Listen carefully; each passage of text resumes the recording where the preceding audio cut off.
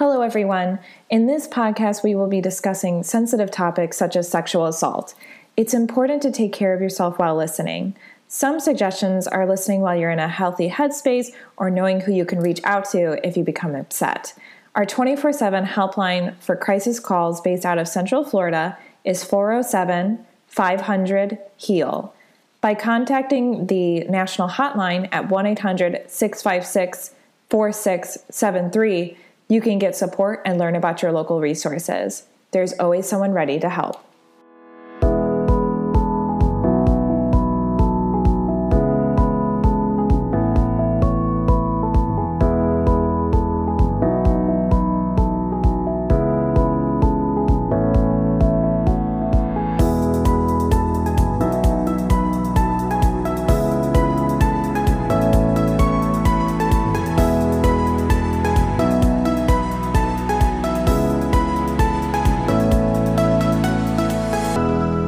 Welcome to the Victim Service Center podcast. Here we sit down with professionals that serve survivors and victims of trauma, or those who have experienced violence, and have conversations about social issues. This week, we are talking about toxic masculinity. My name is Emily Mitchell. My pronouns are she, her, and I am the education coordinator at the Victim Service Center. With me today, I have Joelle Morales. Joelle uses he, him pronouns and is the operations director for the LGBT Plus Center Orlando. Joelle is a certified trauma professional who studied medical coding terminology and case management. Joelle's experience ranges from public health, nonprofit management, project improvement, substance abuse, and relapse prevention. A long-standing community builder through volunteerism, Joelle is one of the co-founders for Q Latinx, a grassroots racial, social, and gender justice organization dedicated to the advancement and empowerment of Central Florida's LGBTQ plus Latinx community. He continues spearheading efforts to affirm and empower the LGBT plus community and its allies through information, education, advocacy, and support. Joelle, thank you so much for being here today. Oh, thank you for having me. I'm super excited. Hola, mi gente. I'm really excited too. And I also have returning Kevin Fox. Kevin uses he, him pronouns and is a registered mental health counselor intern with the state of Florida. Kevin worked as a high school teacher while receiving his Master of Arts in Clinical Mental Health Counseling from Rollins College.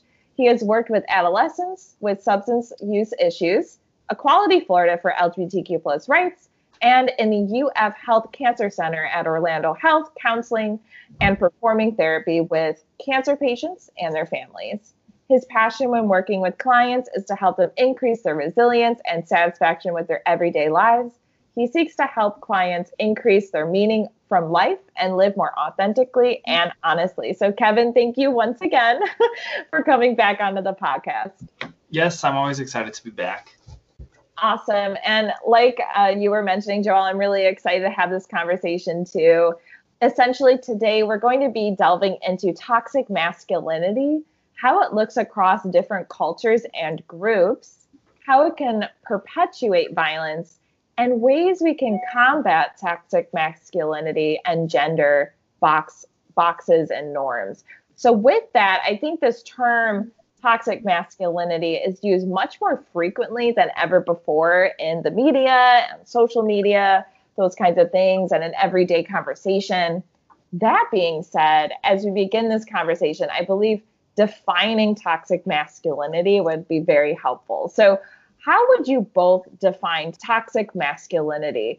What is it, and what are people referring to when they use it?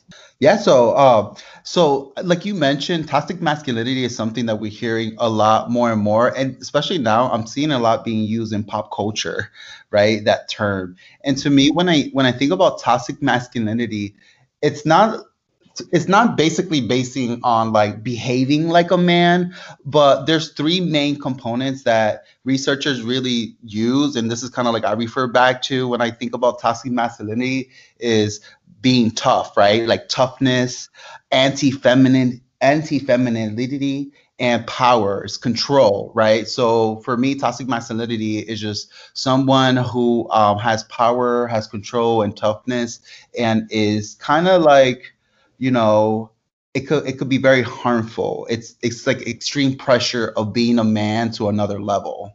Got it. I love that definition that you had three different pieces to it. Kevin, do you have anything that you want to add to it? Yeah, I mean, very similar. I always think it's this idea of masculinity to a point that is then damaging and doesn't allow room for anything outside of that. Like if someone's a little bit feminine, again, especially like in terms of toxic masculinity being anti-feminist, being very sexist in nature. But it's about, like over proving what it means to be masculine, even though depending on who you ask, what it means to be masculine is like so different anyways. So it has just that, I mean, it's in the, I guess it's, in the definition, right? Toxic is the key word. It's just pours out and damages those around it. And some related traits as well, when we talk about toxic masculinity, is misogyny and homophobia, right? So those are like two major things that are traits of someone who amplifies toxic masculinity. Yeah, for sure.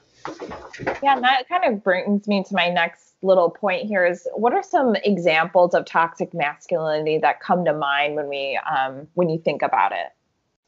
I know for me, growing up as a openly queer Puerto Rican male, and growing up in a very like religious family, and like I was told, and I believe we'll have a discussion about machismo and toxic masculinity, but I know for me, for examples, has been like this pressure of you have to be like your father, you have to like take care of the woman. And as a queer young boy, and when not understanding I was queer at the time, just kind of like these pressures of like trying to be something I'm not and fitting into this box is very harmful, right? So that's like, to me, an example, like you have to be this certain way and you have to provide for your wife or your family, right? So it's one of those things like that was embedded as a young child. That's just one example, but there's so many. Yeah, I think, well, kind of tying into the definition then with example, it's I was thinking more about like, what is the definition of toxically masculine? But it's telling men and women both how they should be in the context of men having power, to even such small examples as like a newborn baby girl has to get a pink blanket and a baby boy has to get a blue blanket. And then when you're decorating the nursery, it has to be princess themed and all this and that. If it's a girl, and if it's a boy, it has to be sports themed and race cars, like already prescribing how someone has to act when they're an infant and don't even know their own gender yet. You know, anatomically they have a sex assigned at birth, sure, but that baby doesn't even know anything about themselves or the world. And yet we're already dictating, this is what you're supposed to like, and this is how you're supposed to be. Yeah, absolutely. Essentially, we're talking about gender boxes here, kind of where you have two options, right? And most of the time, and society doesn't let you choose which option usually, it's like you're assigned at birth, like you were mentioning, Kevin. Even though I love that you said that they don't even know what their gender is yet, because yes, gender is something that you define yourself. But yeah, essentially there's this box of, this is what's masculine. And then there's this box of this is what's feminine. And what's really interesting is, one of the first questions that we get, as people are, for example, if they're having a child, one of the first question is, oh, what gender is it? Is it a boy or a girl? As if like, that's the first thing that's important. So then, okay, this is how I'm going to start treating the child, right? These are the kind of presents I'm going to buy it. These are the names that are allowed to be assigned to the child. So everything, the identity of the child stems from, that question, which is the first one usually of what is it, a boy or a girl, right? Which kind of leads me, you're kind of touching on it, Kevin, of how it damages everyone. I think when we think of toxic masculinity, we think obviously it's damaging to women because And we'll talk a little bit more how it can start perpetuating violence. And you were mentioning power, which is an important word to bring up during this conversation. How do you think that it can actually damage everyone? I think just in the way that it prevents people from being who they are. So like as far as like maybe emotionally damaging, it just stops this idea of vulnerability and self-expression. So like if there was a male cisgender straight, someone who would typically be more masculine perhaps, but they really love musical theater, all of a sudden they're stereotyped by other men as probably being gay or queer in some way, just because what they like is singing and dancing and thereby more effeminate. So now this person has this whole crisis of identity because society's saying like, you have stepped out of the norm. And so now you must be judged for that. And so that's damaging to other straight men. It doesn't just affect women and gay people. We, I think, receive the brunt of it, of course. But it affects everyone because it prevents an ability to just simply be yourself without persecution from other men who have power or perceived power. Just high school, right? Like the jocks who play football, they're the top of the food chain because they're so tough, they're so masculine, they're so being what the world thinks they should be. And then the boys who are nerdy, the boys who are in drama and in chorus, they get the short end of the stick because they're deviating from being a sports guy or a jock. They're not fitting into the mold that society wants them to be in. Yeah. It's like it's very harmful. Like when we talk about toxic masculinity, it's harmful because just for a man's perspective, right, it could cause depression, stress, and all these other norms, society contracts that people expect a man to be, and that could perpetuate violence against women, right? Because when someone is being grown up and being taught these ideologies that you have to be in control, you have to have power, it causes mental health concerns, but then it causes like a man to feel violent against women or cause domestic violence, right? It causes like this violence, or even in the closet, or like we call it like locker room talk when you're talking with other men and talk about how I can, my wife listens to me and does what I say, and that's the way it is at home, and that causes violence, and it just causes a lot of stuff, harmful mentally for someone, and also it could perpetrate violence against others. I always think too, like I've never seen more disingenuous conversations, I think, not to like, put straight men in the like path of fire here, but like when I see two straight men talking about something tough, like, oh, my mom passed away, or my dog's sick, or I'm having a tough day, like you don't see the same kind of empathy and support necessarily with two people who are trying to uphold this idea of masculinity, because that prevents being emotionally open by like definition of toxic masculinity. It discourages that because that's feminine. And so I think in that way it's damaging in those male to male relationships because, well, I can't be vulnerable in front of you, or I can't cry about the sad thing, or I can't be upset that work is hard right now for me, because then I'm losing my power in that relationship dynamic by being vulnerable and by being a bit more quote unquote feminine acting when it's really just human acting. And so they're losing that sense of power because they're being vulnerable. It's so true, because it's like when you're not processing these like traumatic events in your life, and people who kind of exhibit toxic masculinity, when they're not vulnerable, they don't cry, it becomes layers, right? Layers upon layers, where someone's not processing these emotions or these things that happen to them because they have to be a certain type of way to society, and it manifests in other different ways years later. And because of these things that we're told not to process, not to cry, not to be vulnerable, you're supposed to be the caregiver you're supposed to be the strong one to everyone else. So it just causes so many different things, and we probably don't even know the big like effects it can manifest to later on. absolutely. Yeah, I love everything that you're both bringing up. And Joelle, I wanted to explore a little bit more of that term that you talked about called machismo. So I was hoping you could talk a little bit about your own experience with toxic masculinity and kind of explain this idea of machismo and how it relates to this conversation. Yeah, so machismo it's an ideology. It's based on men being dominant and being more dominant than women. And it's really associated with masculinity pride. And this goes back. This is actually rooted back in the 40s and 50s when women were the house takers, and the men were the ones that will go and make the coins, right, per se. And it was like this pride, this sense of pride. But with time, it really formed into, not so good. I compare it to toxic masculinity, just in a Latinx type of culture environment. And like I said earlier in the podcast, just growing up with this ideology that people have to be a certain way, or men have to be a certain type of way. And I experienced it myself. I've been pretty open with my own personal home violence. But growing up, I seen my mom, be violently attacked abused by my father and my stepfather.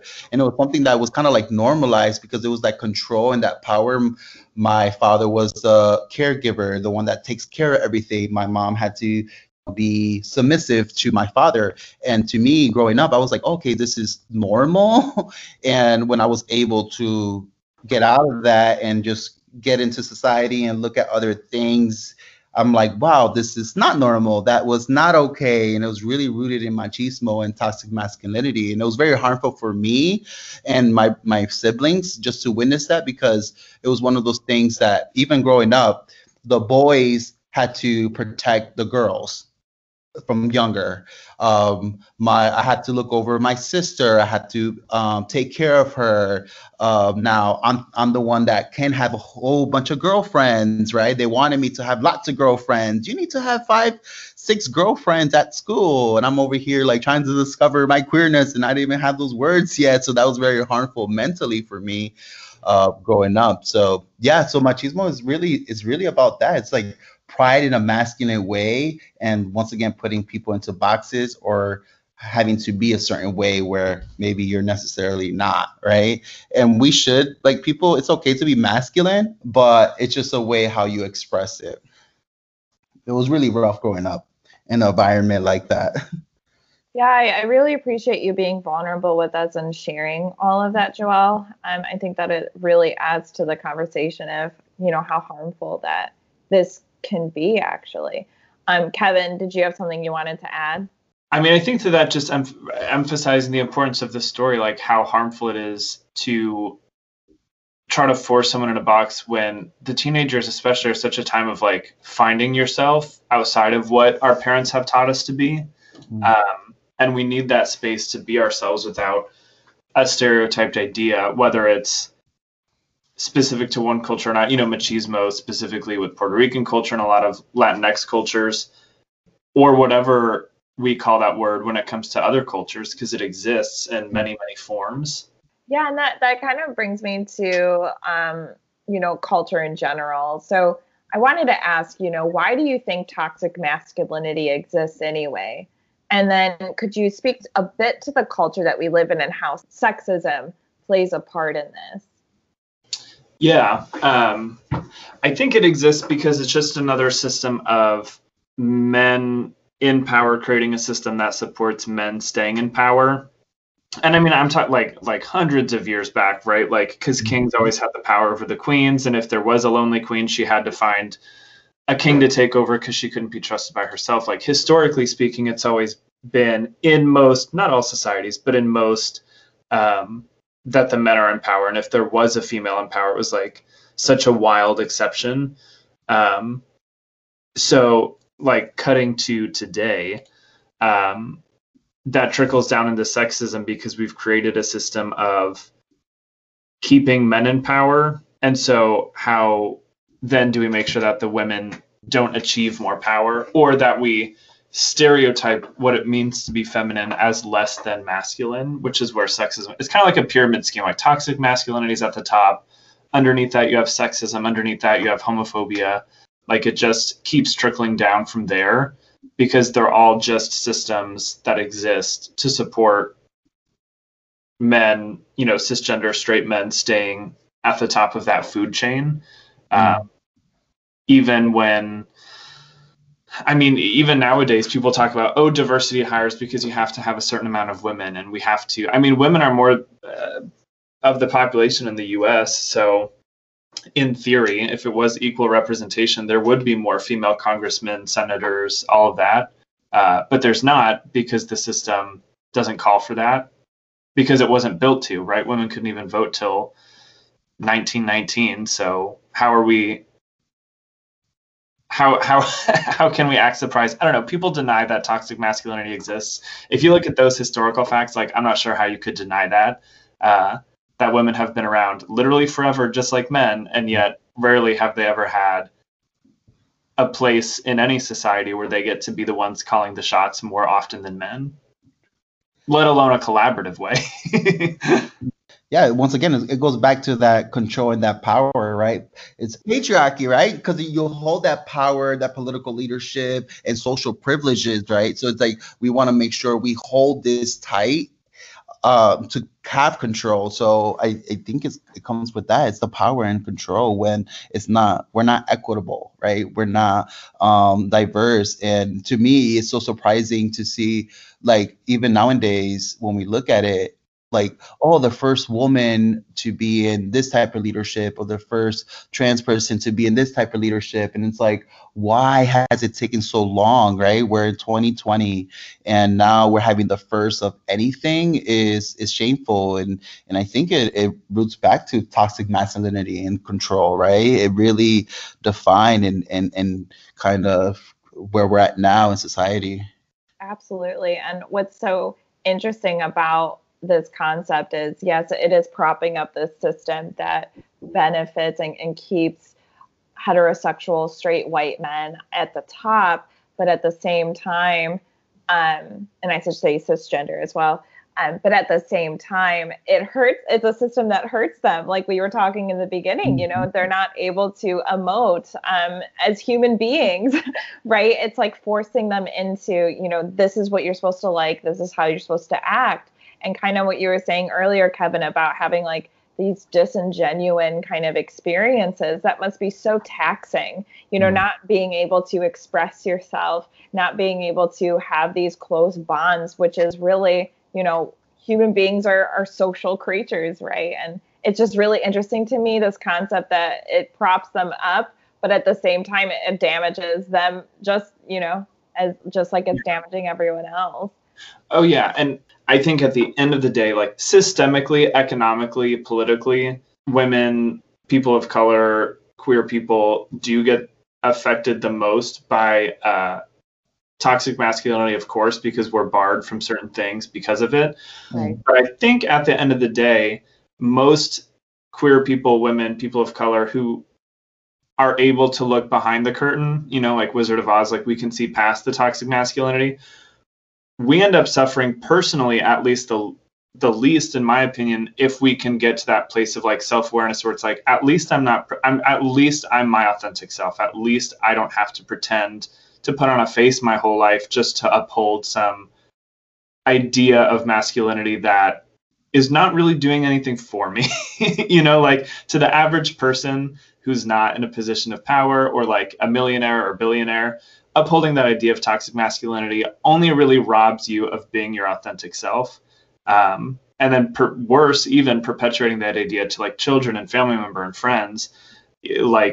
So I don't know. I think queer people and women have a unique way of like breaking through that and just being our authentic selves more easily sometimes than those people of power who just their whole life go putting on this face of masculine and I have to do this and I have to act a certain way.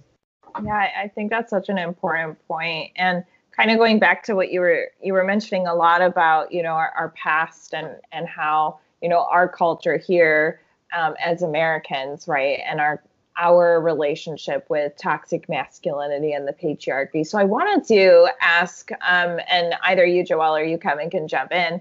Can toxic masculinity look different in other cultures or countries? Yes. I know you have your history teacher background, Kevin. Did you only have like American history, or did you study other history too? No, I taught world history. So I got like, to glimpse at every culture, even in just a small, because world history in high school, you have 1 year to learn the whole history of the world. It's difficult. But it is funny because, and I don't want to speak too much, especially about modern day cultures and where religiosity mixes in, especially in places like the Middle East, which are typically stereotyped to have the worst female oppression. And I would say that is probably true. In America here, there are definitely women of Middle Eastern descent who, on their own volition, prefer to wear a hijab or a head wrap. And that has nothing to do necessarily with a man telling them to do so. And I think that is empowering. Whereas obviously in a place where they're forced to be a certain way, that's the deviation. Like that's the difference in that. But like, I think of when China had their first female empress. When you look at history, she's classified as ruthless, evil, mean, manipulative, conniving. Like she doesn't get a good reputation. When you look at, so many cultures. I even think back like early, like Mesopotamia early. We're going way back here. You didn't know this was a history podcast. I love it. We have this idea of hunters-gatherers. And the hunters, the tough killing stuff, running with spears, masculine, is usually taught as being the men. But if you look at most societies, in a lot of those cultures, women were actually the hunters. They would be the ones going out, which is definitely probably true. Because if you look at most animal species like lions, lionesses, the men just sit around all day and they don't really do anything. It's the female animals that do the tough stuff and go gather and hunt. And it's the men that have the pretty colors. You know what I mean? The male peacock has the feathers and is showboating, while the female peacock's like doing all the work. I love that. And Joelle, you talked a little bit about the, machismo. And so I wanted to ask, is there kind of a difference between toxic masculinity maybe within the Latinx community versus more of the greater like American experience, or anything that you want to kind of add to that?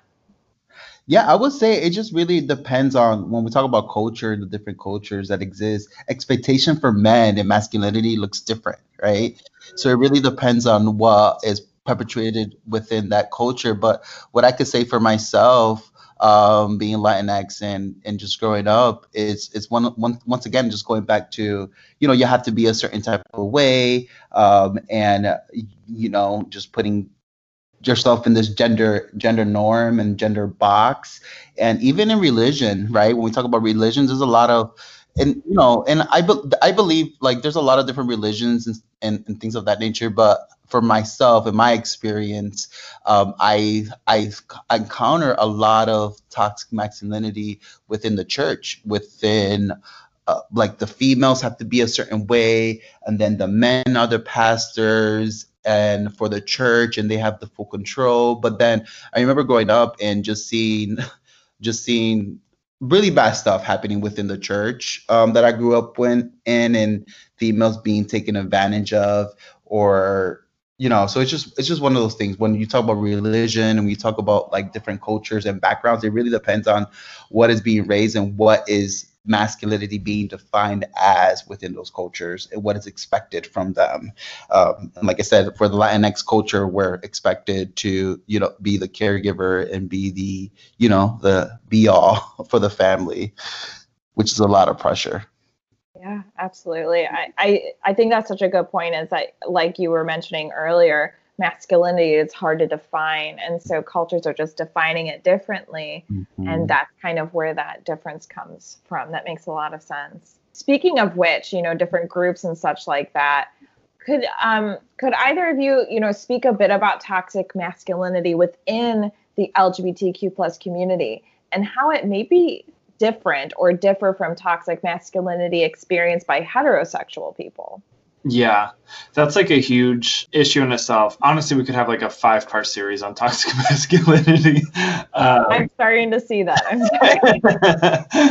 But it's almost the same thing that seeped its way in. Like, the more masculine you are, for whatever reason, the higher prized you are. Like, if you can be straight passing, if you're still hitting the gym, not that, again, everyone should be hitting the gym. It's probably good for you. Like, hello, whatever. But like, if you're looking a certain way, you have a muscular, masculine body and demeanor, and your voice doesn't quote unquote sound gay. Like, if you're checking all those boxes that make you more similar to a stereotypically straight male, then somehow you're better. And there's a lot of, especially like the young boy, like the Gen Z people, like they're really fighting hard breaking that down. They really don't care about that as much as a lot of the older queer generations. But I mean, if you're flamboyant, in the gay community, your chances of dating people goes down because they only want, like, we call it mask for mask in the gay world, like masculine guys only for other masculine passing guys. And it just is silly. And like, that's a problem within the community, but that problem was given to us by the toxic masculinity that in general exists in the world that affects women and all people. So there is work to be done within the LGBTQ community in that way, but there's also that's like a whole cultural makeover that needs to happen. Yeah, I agree with a lot of what Kevin's saying, because growing up and, as a person who is approaching his 40s, and obviously LGBTQ issues, there's a lot of work to be done. But when we think back, I know me growing up, I never seen myself reflected back at anything I seen or watched, and being raised that you have to be this certain type of way. But once I finally was able to come out the closet and find who I am as a queer cisgender man, I'm like, okay, cool. Now I know who I am. And I remember coming out of the closet and to my family, which I experienced homelessness, and that was a whole other issue that I went through, right, because of the homophobia that existed within my own culture. But once I was able to reconnect with my family, my mom specifically, I don't blame her for the way that she treated me, or because it's just a culture and what she believed in. But I remember one thing she told me. She's like, Joelle, as long as you don't do drag, I'm okay. And as long as no one else knows, I'm okay with it. So I'm like, okay. So that was like one instance. Okay, okay, let me not be a drag queen. Whatever that means to her, I don't know. But then once I got into the world and started dating, it was one of those things like, okay, mask for mask. You have to be this way, or if you're more feminine, then you're less attractive. So it was always this thing like, it was very cliquey. I remember growing up and just going in about like toxic masculinity. This is going to be a whole other conversation too. But when we talk about the industry of sex workers in the porn industries, do you know, because sometimes what we talk about like tops, bottoms, versatiles, bottoms tend to be more feminine, right? And tops are supposed to be more masculine, when in reality, that's not the case at all, right? That's just a preference somebody might have sexually in bed. But in the porn industry, bottoms actually get paid less than the tops would in sex work. So that to me is like, wow, that's crazy how that even trickles into someone's financial impact in another industry, right? When we talk about LGBTQ and toxic masculinity, what's more value than the other. Yeah, it always makes me think of the phrase like, you can be gay, but do you have to be that gay? And it's right. Like, what does that even mean, first of all? or if you don't know something, I'm taking away your gay card. I'm like, wait, what? Because I don't know what I'm into this thing or whatever. And I remember growing up, it was well, this will be females that would do this to me, actually, that they'll be like, oh, because they know I'm gay, so I'm supposed to be a certain way, right? That's another thing. And it's like, okay, can you do my hair and makeup? And I'm like, no. I could do it. It's not going to come out good, but. Yeah, this idea of, once again, kind of people having presumptions of who you are based on, how you identify, right? Yeah. And then once again, having these social scripts that we're taught. And while you were talking, Joelle, about your mother, it's like, yeah, she didn't create the system. We're all part of it, right? And like it goes back way, way, way in the past. But it just kind of snowballs and it builds and it kind of changes, but it still impacts us. And it kind of brings me to this other idea of, is it just men who contribute to toxic masculinity? And if not, who else is contributing to this cultural phenomenon? Yeah, it's definitely not just men. I don't remember what I was saying a few questions ago, but I remembered to be conscious to make the point to say that it's always a some, not all conversation. Because there are, for sure there's people within the queer community that uphold this idea of toxic masculinity. I think that comes from a place of internal homophobia. They've been taught that they have to be some way for so long that even though they may have come out as gay and accepted that about themselves, they still are trying to be at least masculine in every other way. But I think women can also perpetuate it too, in the way that they don't make room for people's individual expression when it comes to their gender. Like anyone who is anti-trans, like, what is that? It's like a word for feminism, but it's exclusionary of trans women. It's TERF, yeah, trans exclusionary radical feminist, TERF. Yes, like people like that, to me, although they brand themselves as feminists, and I'm sure in a lot of way they are, just by excluding people based on your idea of gender is a toxically masculine idea, or an idea that comes from that place. For some people I feel bad. For some people, just the parts of the world they grew up in, they might never know that the way they're acting and believing just comes from people telling them what to think. And I think that's a lot of it sometimes. But there's for sure, and we see it in female politicians who actively vote against stuff that is pro-woman and pro-queer. And I think, again, that comes from that place of toxic masculinity, just as one example. I love this idea that you brought up of how, at the end of the day, if you're not supporting those who are just trying to express themselves regardless of their gender, however they want to, that itself is propping up a system like toxic masculinity. It's propping up, keeping people kind of like cookie cutter people, right?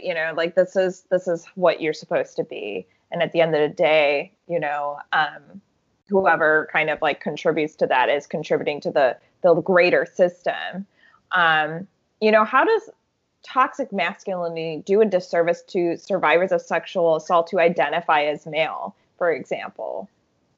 The proof is in the pudding, like the numbers. Like we know for women too that the amount that it happens is greatly underreported.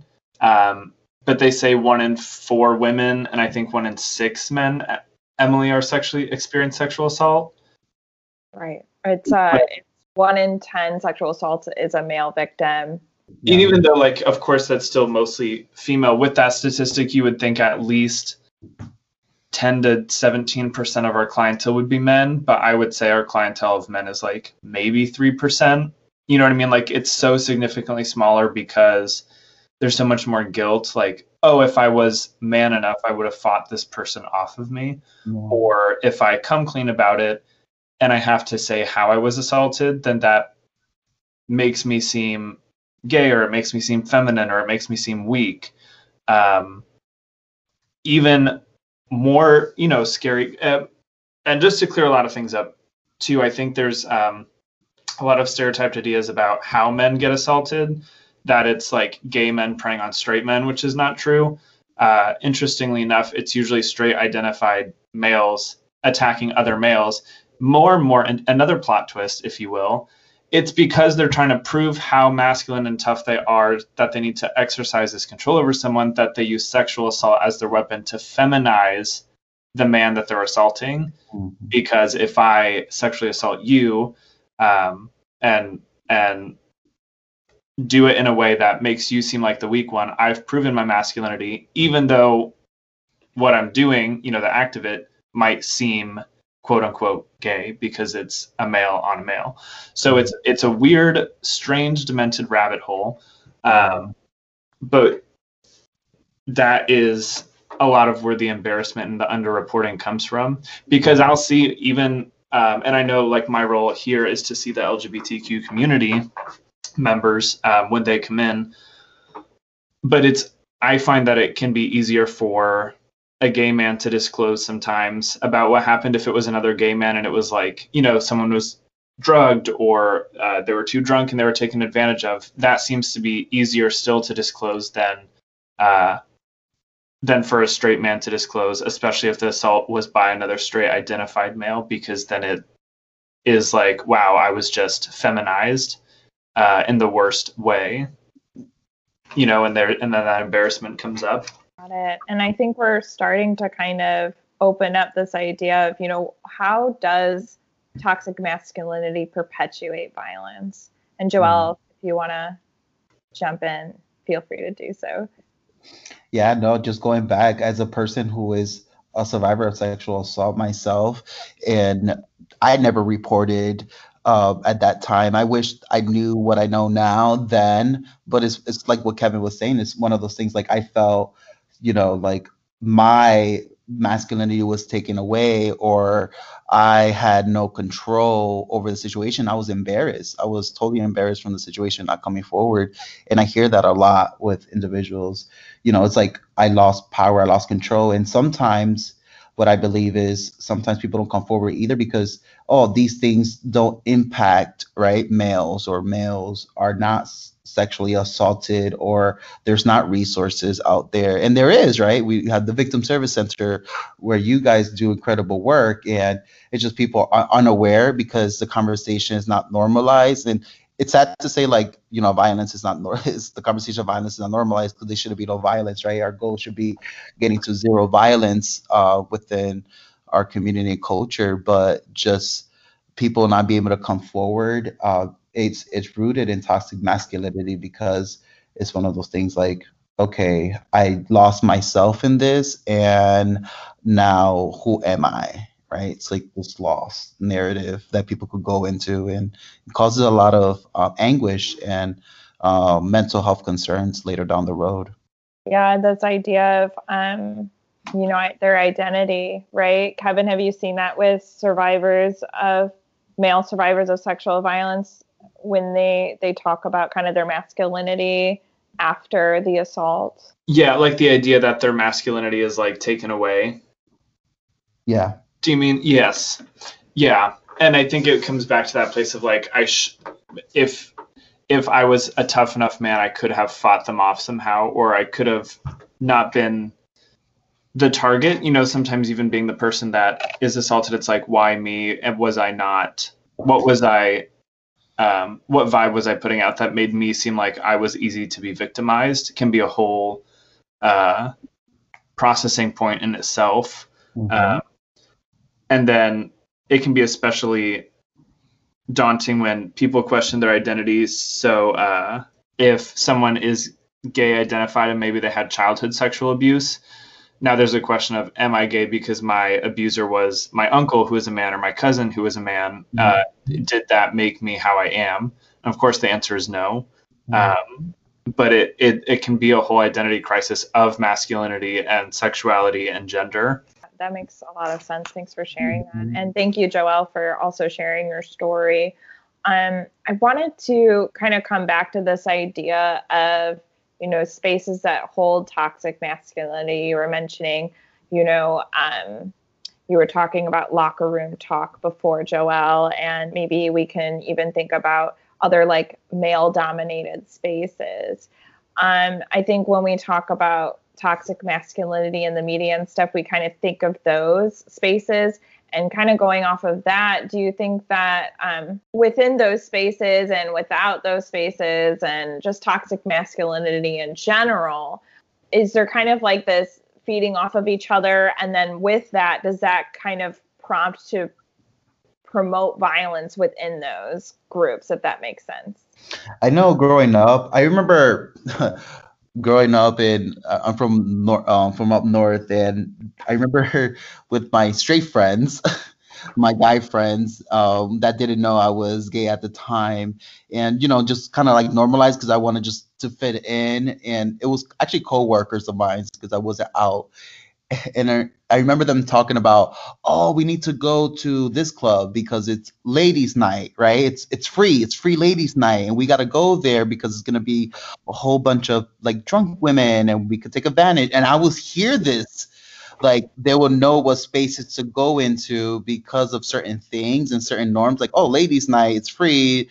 This is what's gonna happen, like we're gonna go there and we're gonna holler at these women and things of that nature, which was, like to go and talk. But then obviously when we talk about toxic masculinity, that could lead into what?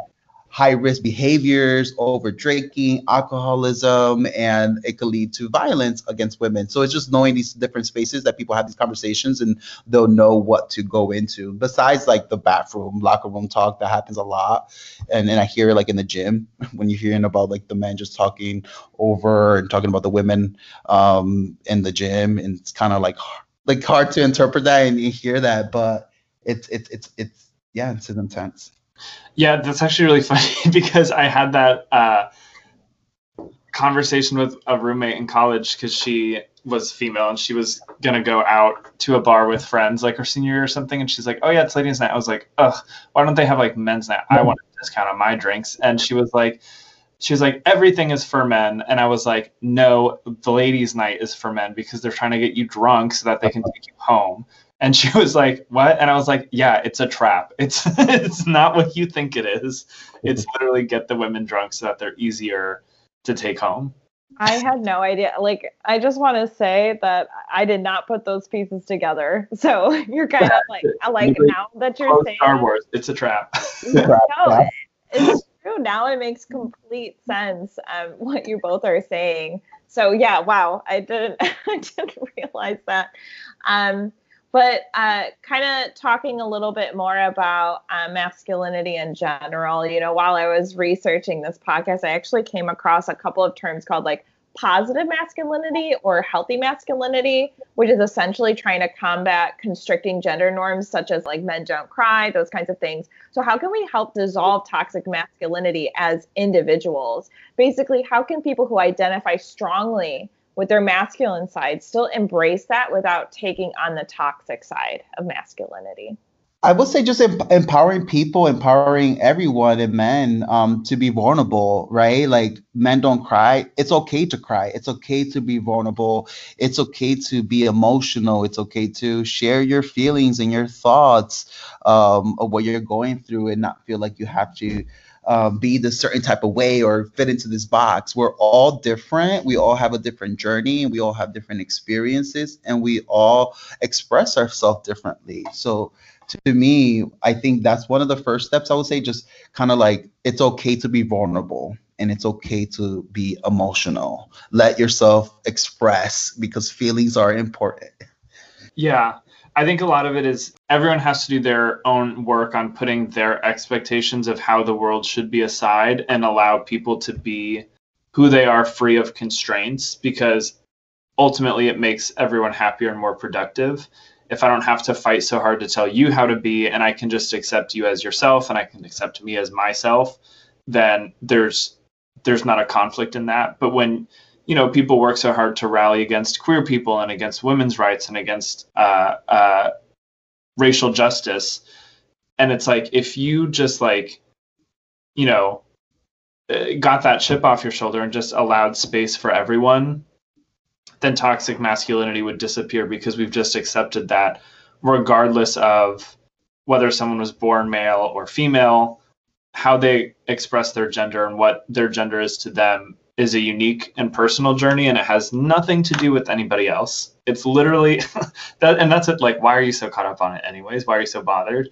But if you just allowed that space for everyone to express themselves in the way that's important to them, everyone's going to be happier because everyone wins. I love that. Absolutely. I think that that's a wonderful place to sign off. But before I do, is there anything that you, Joelle, or you, Kevin, would like to bring up about toxic masculinity that we may not have covered? I will say just like I love that we had this conversation, and this is a conversation that we have to continue having and breaking down the walls when it comes to toxic masculinity, because it's one of those things that maybe a lot of people have blinders to, and people are expressing these traits and behaviors and not realizing it. So I think the more we talk about it, the more we can bring awareness to it and hopefully end toxic masculinity. I feel like usually in our podcasts we do a lot of like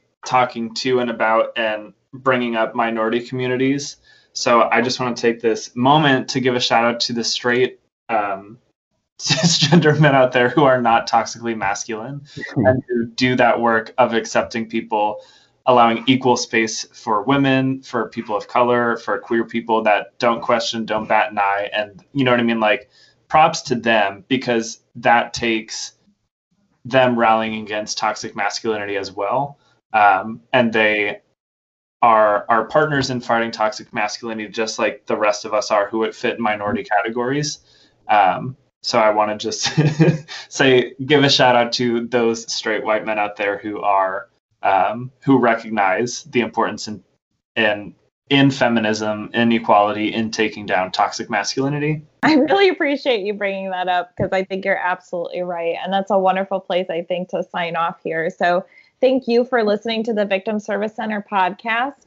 The VSC is a nonprofit organization that provides free confidential counseling services for victims of any kind of trauma in Central Florida. To learn more about our services, please visit victimservicecenter.org. And to everyone listening, healing is not linear and you are not alone. And thank you, Joelle and Kevin, so much for joining me today. Yeah, thanks for having us. Thank you.